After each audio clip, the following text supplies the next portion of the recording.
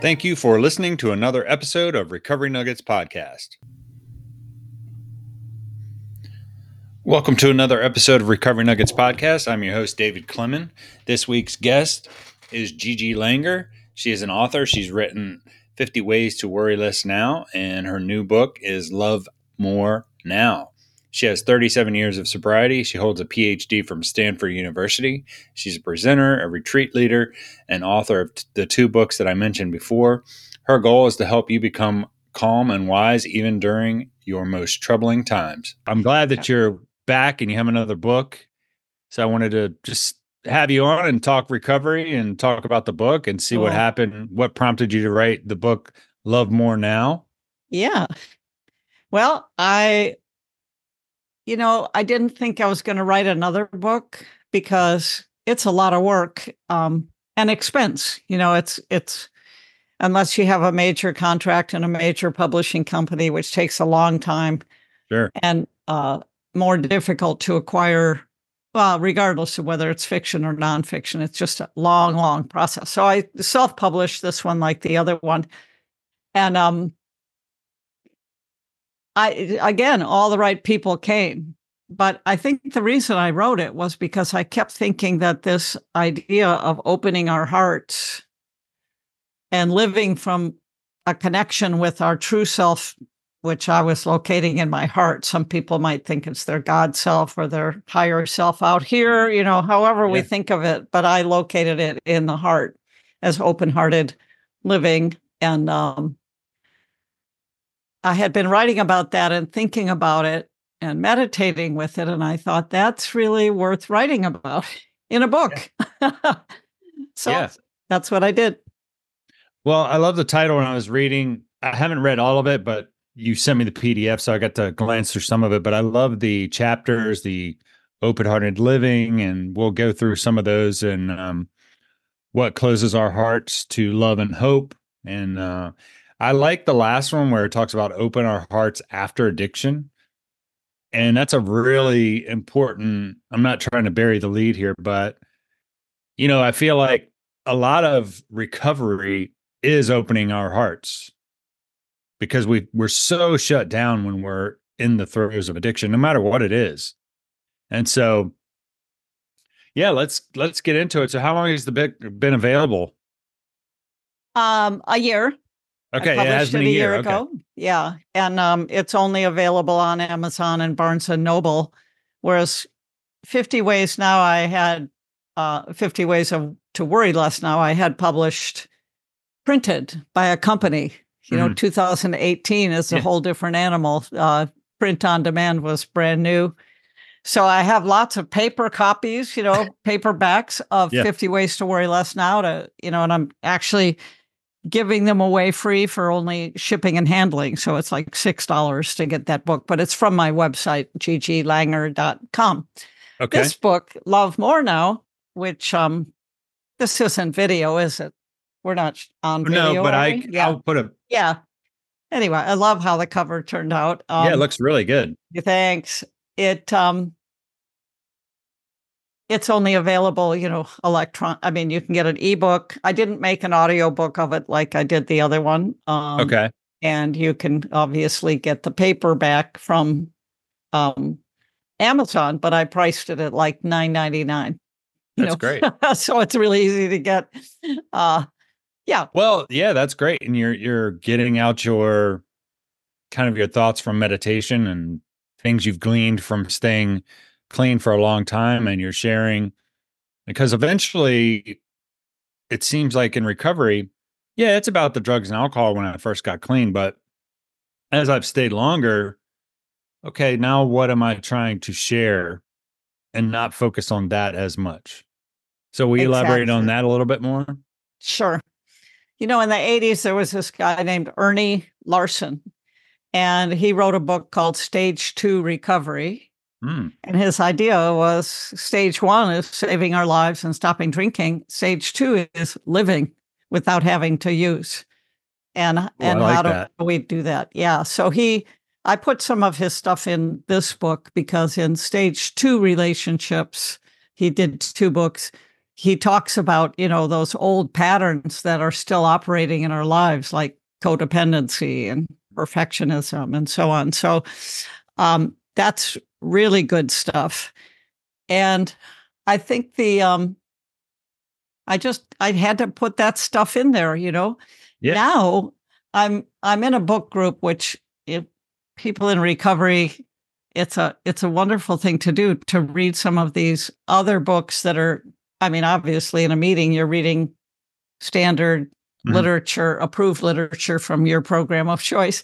Sure. But to have a group of friends, especially after you've been through the steps and you're trying to live through these difficulties, it's really nice to have a book study around. I just talked to someone who was doing Breathing Underwater by Richard Rohr is such a fascinating book to read and talk about. Yeah.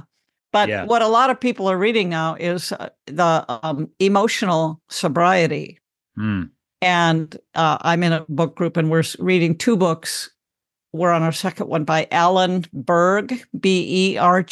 He's a psychologist and obviously in recovery. And it's really talking about stage 2 recovery. He's calling it emotional sobriety based on Bill W.'s article. I think it was a Grapevine article. It's exactly what you said. Okay, we're not drinking anymore. Now, what about the emotions, how we handle life, et cetera, et cetera? How do we do that? Yeah. His books are really good about that. And really, both of my books are about that, right? Yeah. You don't really, you tell your story, and I've talked about this with several guests recently. I found that the longer that I stay clean and in recovery, my story, the using story, is really not that, I'm not that interested in rehashing it much more anymore. I share it to identify and so people can relate, but the nuances of staying clean and recovery and opening, like your book, Loving More Now, that's really where the work is for me, for sure. For all of us, really. Yeah. Because it's about, shit's going to happen, right? Yes. And that's why, the subtitle is Facing Life's Challenges with an Open Heart. So we're going to have these life challenges. And the big question is, can we get through them without drinking or using or self-harming or eating or sexing or whatever that way of numbing ourselves out is? It takes a ton of courage and support to actually live life on life's terms, uncut, Oh, yeah. Raw. It is not easy.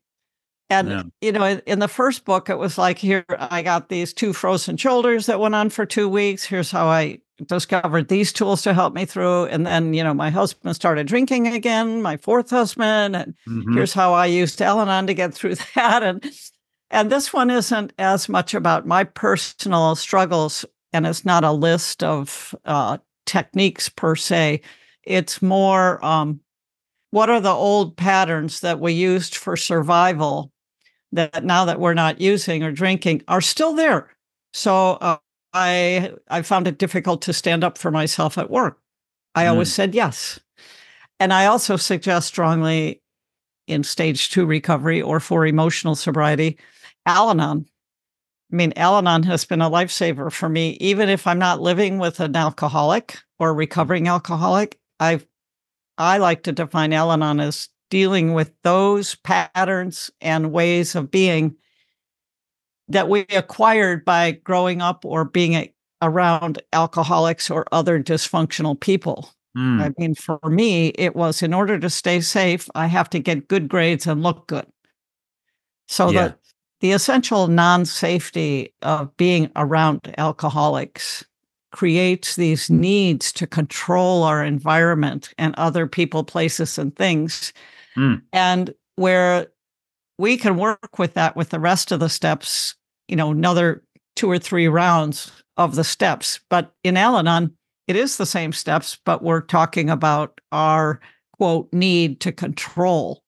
And that, that's a bugaboo for so many of us because I Yeah. was in charge of my own security, right? I didn't have a Yeah. God that I could trust or other people around me that I could trust. So I had to force everything. Yeah.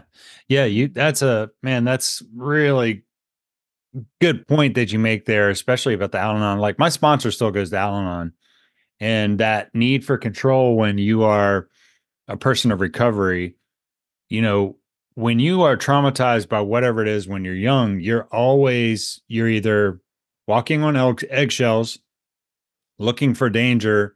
And so that's where anxiety and the need for control comes from, like and I still do it when I go in a restaurant, I sit facing the door, Yeah. because I want to see what's coming. And there's certain situations where if I don't know everybody, I'm literally looking for the person that may look like they are going to have a problem because maybe they're the drinker of this event, or and your senses get heightened to look for problems because you're used to, okay, if I do that, like you said, the good grades, good boy, won't be a problem.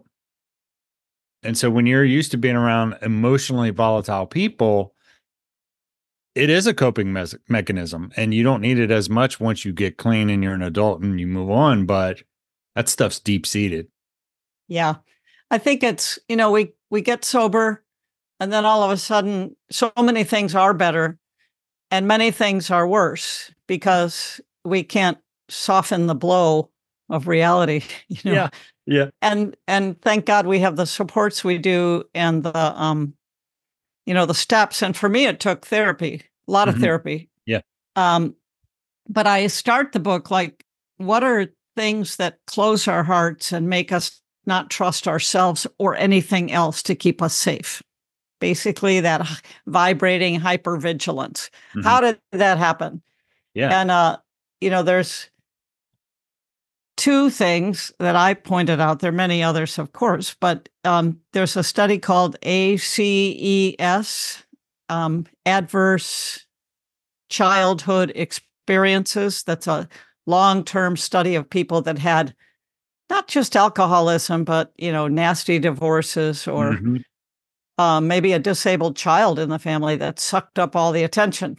Mm. Something that pulled the parents' uh, attention away, and they were Hmm. so distracted that they couldn't respond to the needs of the child, and so the child internalizes this. Okay, it's all on me. I gotta provide my own security because this is a scary place. Yeah. And they followed those people, and of course, there's a higher incidence of alcoholism and chronic pain, many diseases, even Yeah. when it's not dealt with, basically. So, because that tension, the Mhm. hypervigilance, creates all these chemicals in the body that break things down. Oh, definitely. So that's an interesting thing to look at. It's not like, oh my God, I'm one of these people I'll never cure. No, it's just, for me, it's like, oh, no wonder I have these soft spots where I get freaked out. Hmm. Um, I put a book in, an example in the book where someone was kind of pushing me into a corner about, well, why don't you? Da, da, da. And I said, I need to call. Da, da. And, no, why don't? And it was, and I blew up and I said, well, you know, fuck you. Yeah. I just blew. I was unsafe. I was scared, and I tell the Mhm. story there and how I went and used a mindfulness technique to get myself unglued from the ceiling because I was freaked, and then Yeah. I worked through it and I said, okay, next time I'm with this person, I mean, after I worked through it quite a while and owned my own part, which is, yeah, I got Yeah. some soft spots that, I then I plan. Okay, I know where the door is. I know how to get out of that room. I know where to position myself. So if I feel threatened, I can leave. That I can take care of myself. I'm not a victim Right. anymore. So we build these strategies to acknowledge where our soft spots are, our tender spots, where we might get, quote, triggered, as they say. Yeah. And then we learn how to soothe ourselves through them. So growing up in a crazy making family or being in a crazy making relationship for years and years can create those uh, those patterns that just Yeah. keep getting clicked in and keep sabotaging our work and our relationships, and even when we're not drinking, Then the second thing I put that can close our hearts is being a highly sensitive person.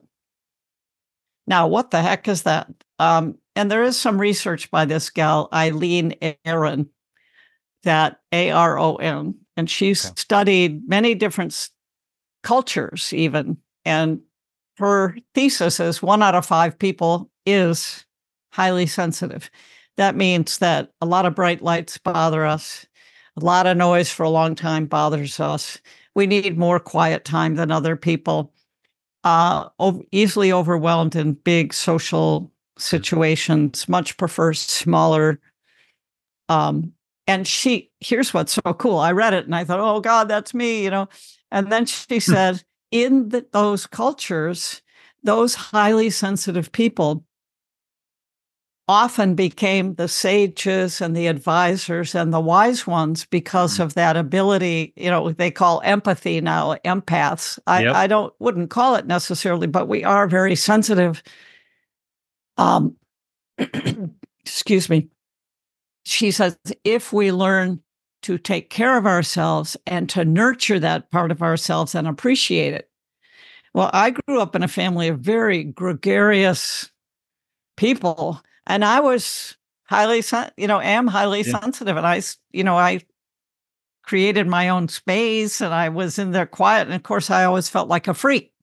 Hmm. Why, everyone would say, oh, you're so high maintenance, because I needed to take care of myself. And finally I grew into it and said, yeah, I'm high maintenance, and that's okay. I know how to take care of myself. That's And right. yeah. Yeah. And I'm So the I same think, way. But are I you? agree with all that because I think a lot of people that suffer from addiction, whatever they were using was because of the sensitivity and they wanted it to stop for a minute, just a break from the feeling everything. Everything Exactly. all the time, from the mind to the heart, just everywhere, and I still you basically described me like I don't, when I used to I used to think I was a fun partier, but I actually was a double-fisted drinker because I didn't know what to do with myself. So I figured if I pounded, I had something to do and then I could continue to be the life of the party or whatever. But turns out I just was like probably had some social anxiety when I got in those situations. And so that's how I Exactly. dealt with it. With kind of a lot of us will overcompensate certain parts of our personality to deal. So I For appreciate you sh- sharing that. yeah, for sure. And what happens is we stop trusting that there is something in us that can take care of us Hmm. when we're driven by those fears and those old patterns, because they don't work. My people pleasing in my marriages did not work. I never told them what I needed. I Hmm. never acknowledged that. I never set a limit. I didn't know. I just tried to be what they wanted me to be. And then I'd get tired of it after 3 or 4 or 5 years and I'd leave. Yeah. And so and that's what I like about Ernie Larson's stage two. I put those in my book. One of them is people pleasing. Mm. But, in my family, the only way to get attention was to find some niche in the family that no one else had occupied. I was the smart one. Hmm. So Yeah. that's what I wrote all the way, to all those degrees. Yep. And then if I failed at something, then I was going to die, right? Because my old childish thinking thought my security was hanging on that. So it's like the fourth and fifth steps and sixth and seventh when we acknowledge something that we've been using to provide our own emotional security through our own will and our own efforts. And eventually we come to realize, oh, my worth is established by my higher power, by the loving hearts of the women who are in my tribe who finally show up. It seems like when you're early sobriety, I don't have all those friends that everyone else has, but you keep going to lots of meetings, you keep showing up and they come. Yeah. So, that people pleasing, I think, is one uh, relationship killer Yeah. and work and health killer, not being able to say no at work. And, Yeah. I love in Al-Anon, no is a complete sentence. Yes, it is. So how would you define people pleasing for you? Trying to be the person that the other people want you to be, Mm-hmm. not because it's a choice, it's a need. Mm. It's a demand from my insecure self that doesn't trust my open, true self that I got to manipulate the environment to be okay. And if it doesn't work, then I'm really screwed. Mm-hmm. Yeah, this is such a good topic. It reminds me of a couple things, but it also, if I people please, then I have a fear of what the other person will think of me and that image. And then the other part, like when I was married, I realized that if my wife at the time made a meal, which is one of the nicest things you can do for somebody, and then it's not something I particularly care for, and she says, "How is it?" Okay. If I say, even though I don't like it, if I say, "Oh, this is great," and then it is made again next week, well, whose fault? That's people pleasing in a nutshell, because then it's been made again, but I wasn't honest. It's a deep level of not being honest, and when you grow up in an environment around eggshells, you just learn to do it. Exactly. And, so many of my amends with those guys I was in relationships was around, I never told you or knew who I was or what my needs were or Mhm, preferences, or I set you up mhm, to not be what I needed mm, because I never told you what I needed. That right. was on me. And I Yeah. didn't know myself well enough because I was drugging myself. So I couldn't do it. Yeah, and that goes right in with, like, people are not mind readers. Exactly. Exactly. And that's why, I think so many of these patterns of, for me, it required Al Anon and therapy and, it kind of, I mean, beyond the steps used just for not drinking. I mean, these are character defects. So people Mhm. might say, yeah, that was one of the first ones I identified in my second layer of going through the steps. Oh my God, what a people pleaser I've been. And that the good news is we don't have to continue that No.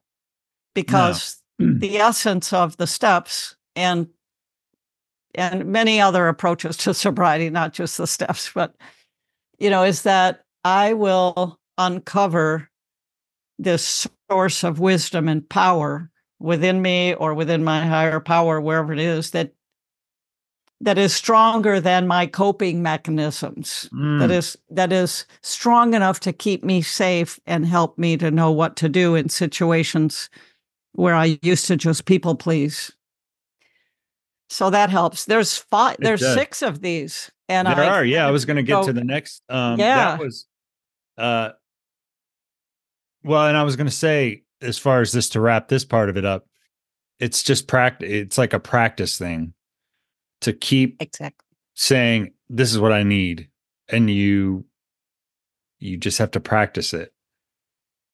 Yeah. And I listened to a really great talk years and years ago. And the guy said in relationships, I think it was Hugh Prather, kind of an old 70s person. He said, when my wife and I discuss what we want from one another, we refer to them as preferences Mm, as opposed to demands. mm, I like that. Isn't that great? Powerful, yeah. Yeah. Yeah. So, yeah, there are more. I mean, another one that I could really relate to, of course, was the people pleaser, which is what we were talking about, but the caretaker, Mm, I've got to, I don't deserve care. mm, I've got to put my needs aside and care for other people. That's a big one. yeah. And I illustrate that with a story about a woman who's, caring for her elder mother. Hmm. resents her sister for not pitching in more, and then the whole story of how she uncovers that and becomes healthier in that situation. Mm. Perfectionism, I could really get into that one. That was Oh my yeah. primary one. Oh, Oh to yeah. make a mistake was my sister-in-law said, "Why don't you like doing crossword puzzles?" I said, "I hate it when I can't think of the answer. I hate failure." I mean, and she said the next day, she said, "I thought about that. And for some reason, I could hear this because it was such a loving thing." She said, "What a shame to not be able to have the fun of doing a crossword puzzle because Mm. of hating not getting it." And that was a crucial moment. And I really do trust that there's something, a higher power, a universal intelligence, whatever, that helped her say that to me in those Hmm. words that I could hear it, because it busted my denial about my perfectionism and hating to make mistakes. And of course, I ran into that writing 2 books with all the technology involved. Boy, did I Yeah. have a chance to deal with perfectionism and get over it. You're touching on a lot of good subjects. It reminds me of some things that have happened at work. And when I first started working for this family, the owner, he said to me, perfectionism gets in the way of excellence. And I'm like, there it is. I'm like, that's what I needed to hear, because he's like, we're shooting for excellence. We still have to do this stuff. But perfectionism just puts the brakes on everything. And I read this book. I think it's Kevin Griffin, One Breath at a Time, or Mm. Buddhism in the 12 Steps. Oh, neat. And he talked about, we can, and I may have gotten this quote wrong, but basically, and it might be the wrong book, but he basically was saying, we can suffer from the three P's of being perfectionists. Like, if it's not perfect, I can't do it now, so I procrastinate, and then I'm paralyzed. Perfect. And I'm like, whoa, guilty as charged. That's that's great. I did put, I tried to organize the book into the typical challenges people face. Mhm. And one of them was procrastination. Mm. And I put Yeah. some things in there around that. But it's Yeah. true. These things that worked stop working. And the fear of not dealing with them, saying, "Well, I'm sober, that's fine," and then Mhm. continuing to crash and burn in these situations and not kind of have that wake up call like your boss said that to you. Boom, wake up Yeah. call. Because I'm open enough, even though there are still things clogging up that channel of love coming Mhm. in to me and out, and makes it harder for my heart to open to other people. The whole job of spiritual growth or recovery, I believe, is just to keep removing those blockages so that we can be more loving toward others and receive love better. And Yeah. these are the blockages, right? They're just old habits that we thought kept us secure that are no longer working. Yeah. There definitely are forms of our will versus the universal will or a higher powers will. I mean, we're the conduit, like feel like when I'm in my will, I'm having a conversation that flows freely with you today. No problems. Good. But when I get in my will, everything gets tense. I retreat. I'm looking for that perfectionism that we're talking about. Um, it's tight, and that's my will almost Yeah. 100% of the time. Now, Yeah. stuff happens in life, traffic, whatever, but how I feel tells me a lot about my will versus my higher powers will. Exactly. And I think a lot of times we get in recovery and we think, if we're achiever types, Hmm. "Oh, I'm going to get rid of this character defect. I'm going to get rid of that character defect. And I try to make it really clear that the whole point of acknowledging these patterns is not that you're going to get rid of them yourself. I mean, my experience has been, if I notice something that's not working in my life Mm. or something that's scaring the hell out of me, I don't work on that directly. I up my practices. I Mm, up my meditation. I up my meetings. I fill up my sanity bank, my love yeah. bank, my heart. So I'll meditate because that dissolves meditating, guided meditations. I love self compassion Hmm. where we don't beat up on ourselves for having these soft spots. It's like, oh, of course I have those. Look how I grew Yeah. up. Okay. Yeah. Now let's visualize having a more open heart. Let's try a few little simple acts of kindness at the grocery store. Hmm. All these little things that practice not letting fear drive the bus, that Definitely. practice letting love come out and be our primary purpose, really. Now, the big thing that people said to me when they read this book, what do you mean open my heart to this person who's being nasty to me? What about setting limits? If I open my heart to people because I talk about seeing the essence of goodness in them. So this one Hmm. person that I blew up at, Hmm. I encounter that person somewhat regularly. And I try to see the true self, the heart. Hmm. It, and I don't say, oh, his heart is all covered up. I say the essence of him really can't be covered up. His behavior might cover it up, but what is true about his essence of his heart is that he's not trying to be a nasty person. He's got, just like me, he's got some little pattern running. Yeah. And so I can focus on the goodness of his true self, his heart, and that will help me respond in a way that's kind. However, and I put this, um, it's loving but firm. Mm. So if I have to set a limit, I would rehearse that ahead of time. Or in a relationship, we try to broker an agreement and then see if it will stand. So it's setting limits, boundaries. That's a big, Hmm. big thing, right? Sure. But it's not like, screw you, you were nasty to me, you're out of my heart. It's a whole process about what's my part, what scared the hell out of me. Hmm. I felt backed in a corner. That's not me.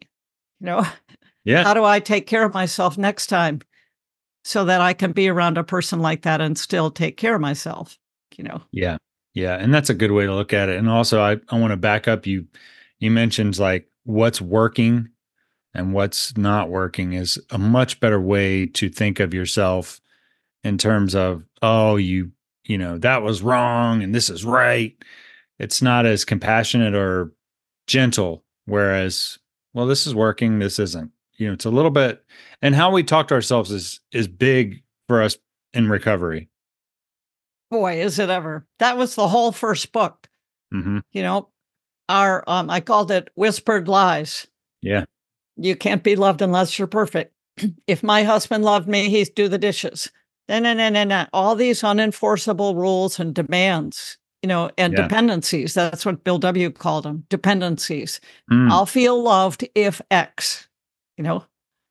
Well, totally externally referenced as opposed to referencing my worth. I started saying my worth is established by God, which is how I was Yeah. calling my higher power. And I started affirming that. Yeah. Yeah. And this is a great conversation. I with me being an artist, I had put my whole identity into that I was an artist. And so when I started using and I wasn't making it as an artist and all this other stuff, it made it very difficult to even be with myself. Because if I didn't have that identity, then I had nothing. I was worth nothing in my own mind. And so in recovery, it's like, wow, being of service to others and not causing harm to my family and giving back and like being a part of, I don't even really do that much art anymore. And I don't feel like I'm not worth something.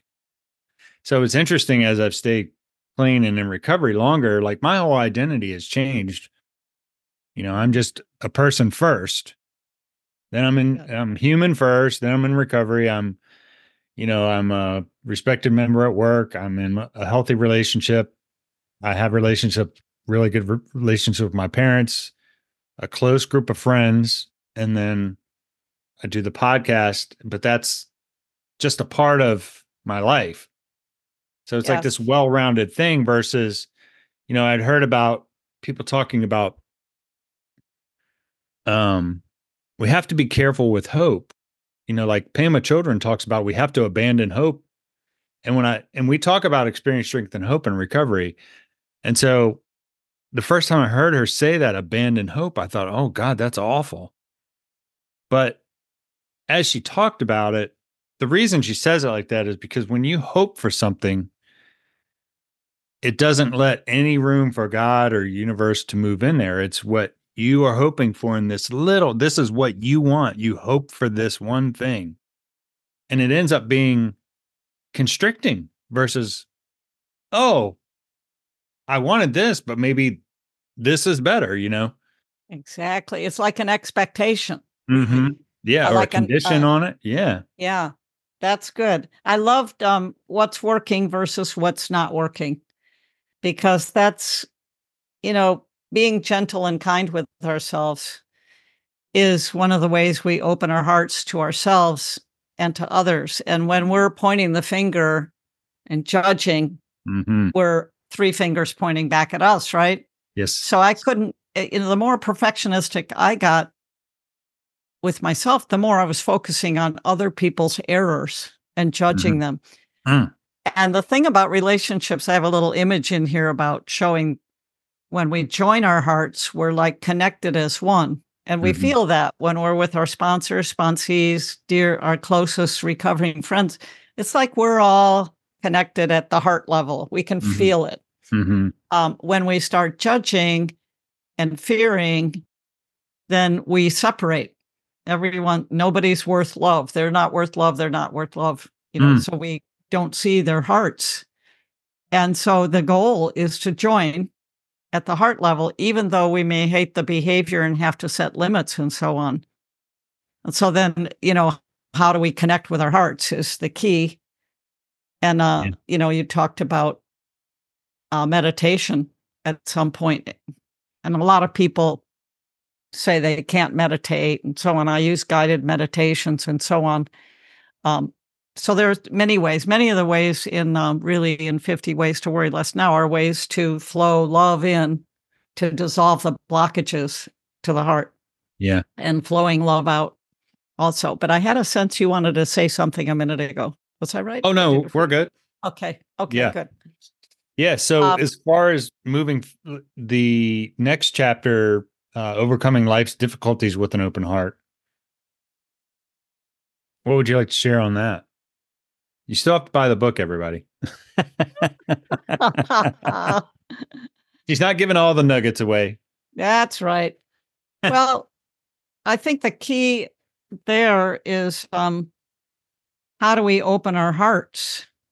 How do we, when life gets tough, how do we not just withdraw into the corner and say, fuck life, Mm. I'm an island, I got to figure this out, which is my first response, by the way.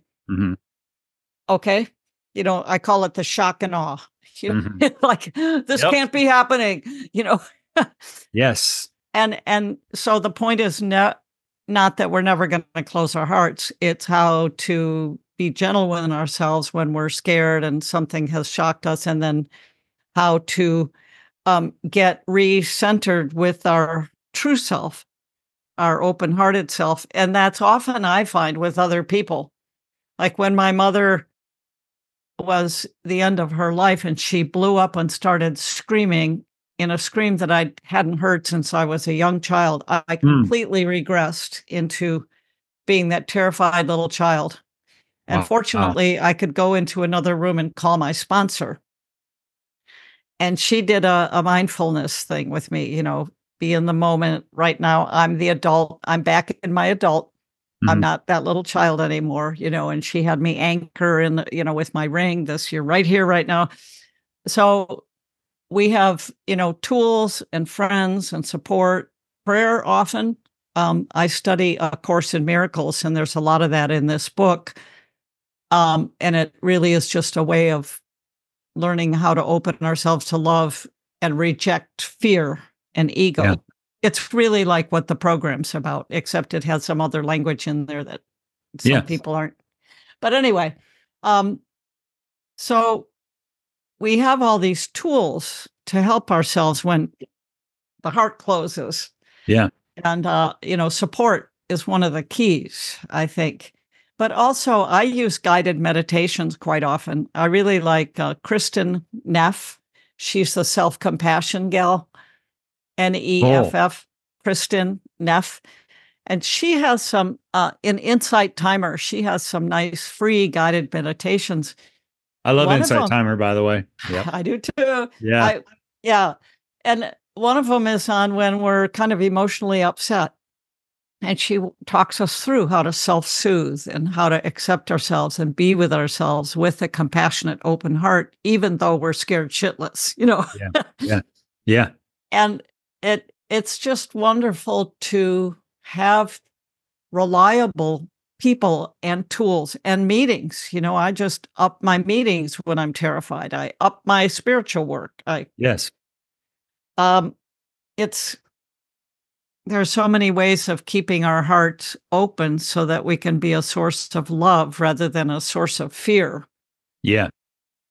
Well, and I think too, one of the other things I've learned about those difficult situations you were talking about, emotions, and when we're, you know, the mud is stirred up in the water, so to speak. Do we have the patience to let the dirt settle? But also, when I started to get curious about these really volatile emotions, and I didn't start there when I first got clean, but No. as I've gotten older and meditated more and really started to look at why did that thing make me so mad? Or why did it upset me so much? Most of the time is because it was out of control and it was out of my control. Yep. And so if you had situations that traumatized you when you were out of control, it's like literally putting a hot knife poker in it until I can get better with just surrendering.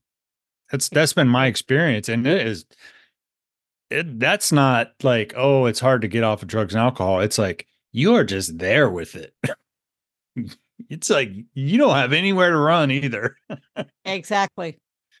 There have been But certain, yeah, but well, and I was going to say, like, if you can survive that, and that's what recovery really teaches us, like surviving our emotions without using there you whatever the go. thing is. Yep. If I can get through it and get honest with myself of why it made me so upset, that's where the healing is. Yeah. And I always say, steps 6 and 7 are my favorite in the 12 steps Mm-hmm. because 6 is becoming entirely ready.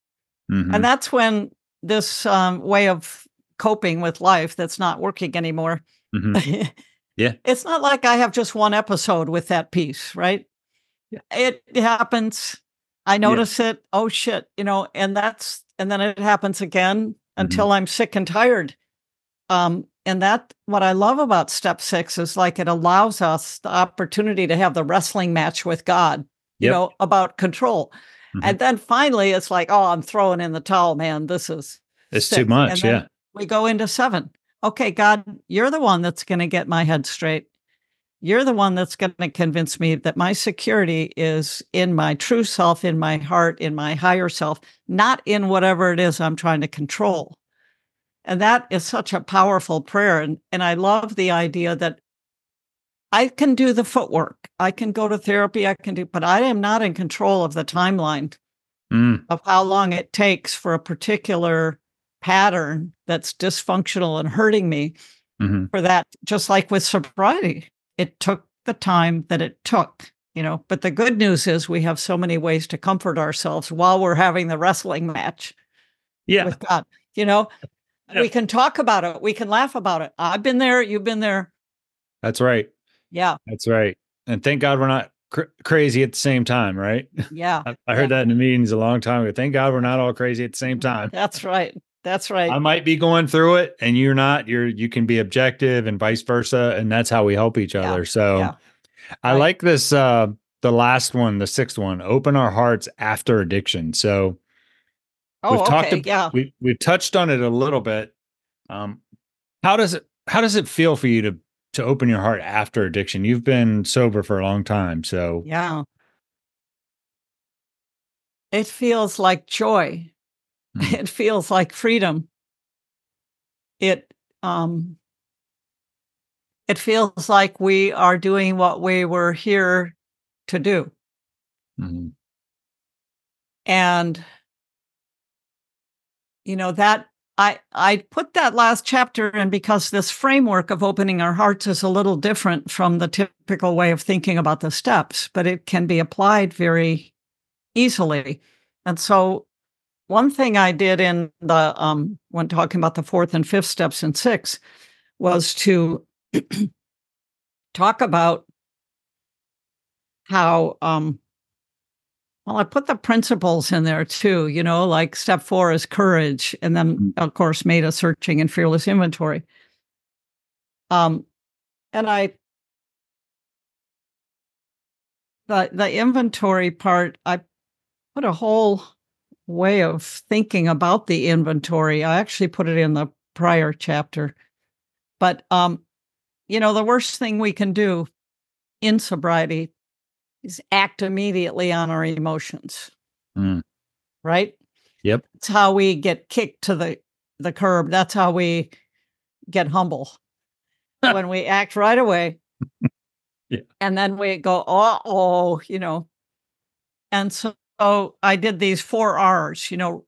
We've all heard pause, action until serenity emerges. Mm, I haven't PAUSE. actually heard that one. Yeah. It's one of my principles of life, that we don't react. I mean, we do react, right? But we Mhm, learn to hit the pause button because we've embarrassed ourselves enough times, right? mm. And so we Oh start yes, to learn to hit the definitely, so definitely. yeah, so it's like refrain. Don't do anything yet. Don't send the email. Don't respond in a text. Don't you can go to a meeting, talk about it. Mhm, You can talk about it, but don't deal with the problem directly yet. And then reflect. Okay, what is it, like you just said? What is it about me that makes this so hard? That made me just blow up or made me want to blow up? What is it about me? Where are my little soft spots that are getting triggered here? mhm. What's my part? Yeah, And then I do a release, and I don't do all this in 5 minutes. It might be days, weeks, yeah, hours, but I then ask my higher power, relieve me of the bondage of this way of seeing this. It's not the truth. It's coming from my fear self and I'm distorting it. And then when I have that peace of mind and I'm able to see the other person with a loving set of eyes, or at least less angry, mhm, then I can respond. So there's a whole process, and in the fourth step, I also put all those, like an inventory on my people pleasing, an inventory on my caretaking, an inventory on those parts, because those are that layer deeper into emotional sobriety, especially in relationships. that's great. So does this book have some prompts where you can do exercises? Yeah, it's not a how-to book like the other one, although it has stories of people who were in a Mm, difficult situation. There's a chapter about what to do, when a loved one is ruining their lives, mm, because that's a really common thing. And at the end of each chapter, there is a summary and then some questions for reflection, um, using the ideas. So if people yeah, like to write and journal, they can. But yeah, it's learning to live with an open heart, I think, is why we're here, right? yeah, Trying to yeah, be less judgmental, less fearful within ourselves and toward other people. So, not an easy journey, right? But we're all doing it. And look at the successes you've just named in your life and the ones yeah, I've been able yeah. to count as blessings that came from doing the next right thing, right? Yeah. Yeah. In spite of ourselves, right? Exactly. In Yeah. spite of what I thought, I still did the right thing, you know? Yeah. Well, we're almost out of time, and I'm really glad you came back on because this is some good topics that are, they're good for another level of recovery. So with that, I ask about recovery nuggets. So for this episode, what would you like to share with people? My little nugget. Yeah, recovery nuggets. I am a spiritual being having a human experience. Mm, And I'm running around in this spacesuit of my body, which is an animal, right? mm, So my primitive brain is constantly afraid. mm. So we don't need to judge ourselves for that. We just need to be compassionate with ourselves and then use the tools to erase the fear and act more out of love. That's why we're here, I think. That's it. So when you mentioned that's great. You mentioned the Course in Miracles, and then I remember we can talk about this because it's my podcast. I'm sure you've read Conversations with God, Neil Donald Walsh. I haven't read it in detail. Okay, yeah, I'd because be lying. his forward, or he talks about, he did that, I guess, back in the 70s, the Course of Miracles, and then this book is about him really hitting the end of his ropes. He was a failed writer. He was basically homeless, and he just got sick of everything in his life. I think he was divorced, and just started writing on the paper, like asking God questions, like, why haven't I been successful? And then he just sat there until, whether you believe it or not, God wrote through him. Yeah, And then he talks about, one of the main themes in the book is, we do things out of fear or love. That's it. And I guess that came from Course of Miracles, but yeah, it is so true. And it almost feels like self-will is fear. My higher power's will is love. exactly. And that's really what I'm getting from what you've told me about the book and the little bit I've read. So I can't wait to finish reading it. I hope you find it enjoyable and helpful. Yeah, and I will put all the links in the show notes. And Okay, great. this is Great. great. Well, I hope you have a great time on your cruise. Thank you. Yeah, it'll be fun. And I Yeah, will be seeing the open heart of every person and working with my open heart. that's awesome. Well, thank you so much, Gigi. All right. Thank you, David. It's been really nice. Yeah, what a pleasure. Thank you. Thanks again for listening to Recovery Nuggets Podcast. Get in touch with the show via Instagram at Recovery Nuggets Podcast. Also, the email is recoverynuggetspodcast@gmail.com. Please subscribe to the podcast on Apple or Spotify. Thank you for showing up for your recovery today. Recovery Nuggets Podcast and guests are not representatives of any 12-step program. I'm not a doctor, counselor, or therapist. I share my experience, strength, and hope. Guests of the show share their personal experiences and opinions. Take what you like and leave the rest.